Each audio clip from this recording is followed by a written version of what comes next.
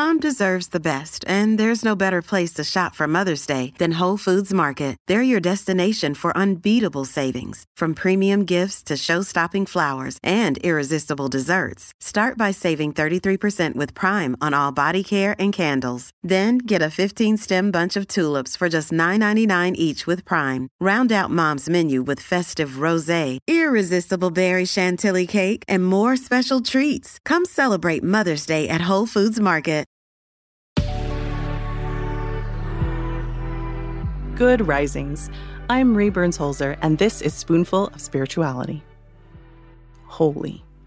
That's a word I heard a lot growing up in Judaism, Catholicism, and evangelicalism. It wasn't until I was an adult that I realized I wasn't even sure what the word meant, despite the fact that it was thrown around so often in hymns and articles and sermons. Now, holy is an interesting word. It's an English interpretation of a Germanic word, heilig. Heil means whole, as in I ate the whole pie. So the English word holy relates to being whole.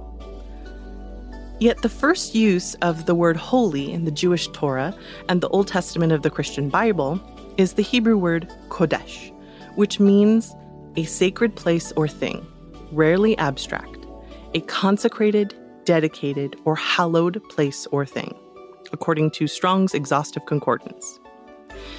In other words, holy means something set aside especially for a specific purpose or use. As all of us are exploring what the future might hold and who we might be in it, I would like to offer to you the idea that the word holy or the word sacred does not have to be exclusive to religion. It can be personal.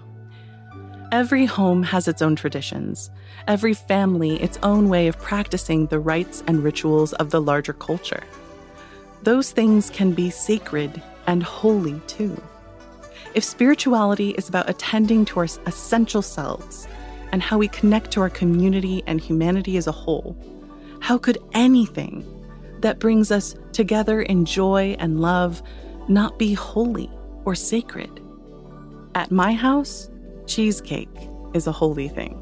Please understand that I'm saying that unironically and with full earnestness. Cheesecake is a thing that is only consumed on holidays, which is a portmanteau of holy days, by the way, on anniversaries and birthdays in my family. Now, eating this cheesecake has become a ritual. The first slices are always served on our best plates, usually with a bougie topping like homemade creme fraiche and raspberry puree. Usually, the second serving is eaten the same way the very next day. By the third helping a few days later, we are simply grabbing the cheesecake from the fridge, still in its springform pan, and eating it with whatever utensils are clean. It's eaten with gusto, without manners or pretense, because it's just that good.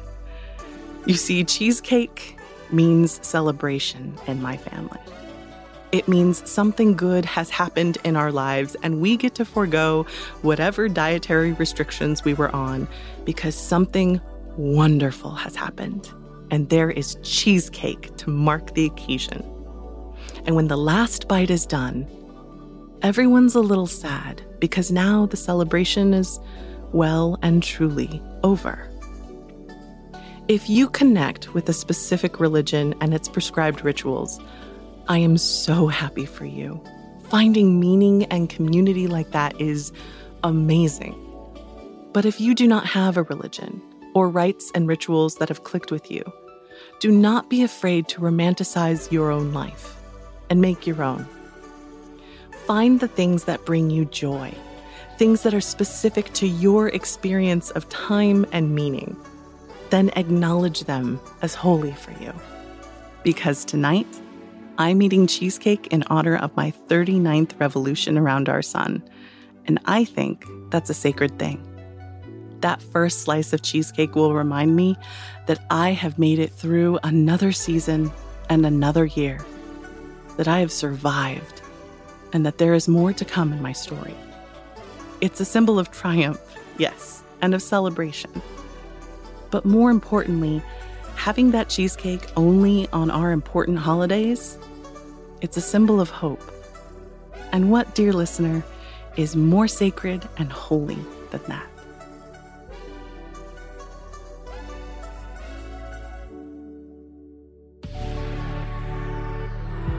I'm Marie Burns-Holzer, and you can find me at Marie Burns-Holzer on Instagram and TikTok. Thank you so much for listening to Good Risings today.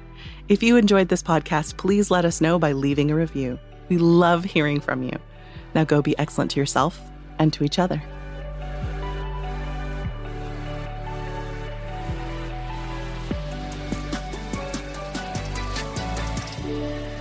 Good Risings is presented by Cavalry Audio.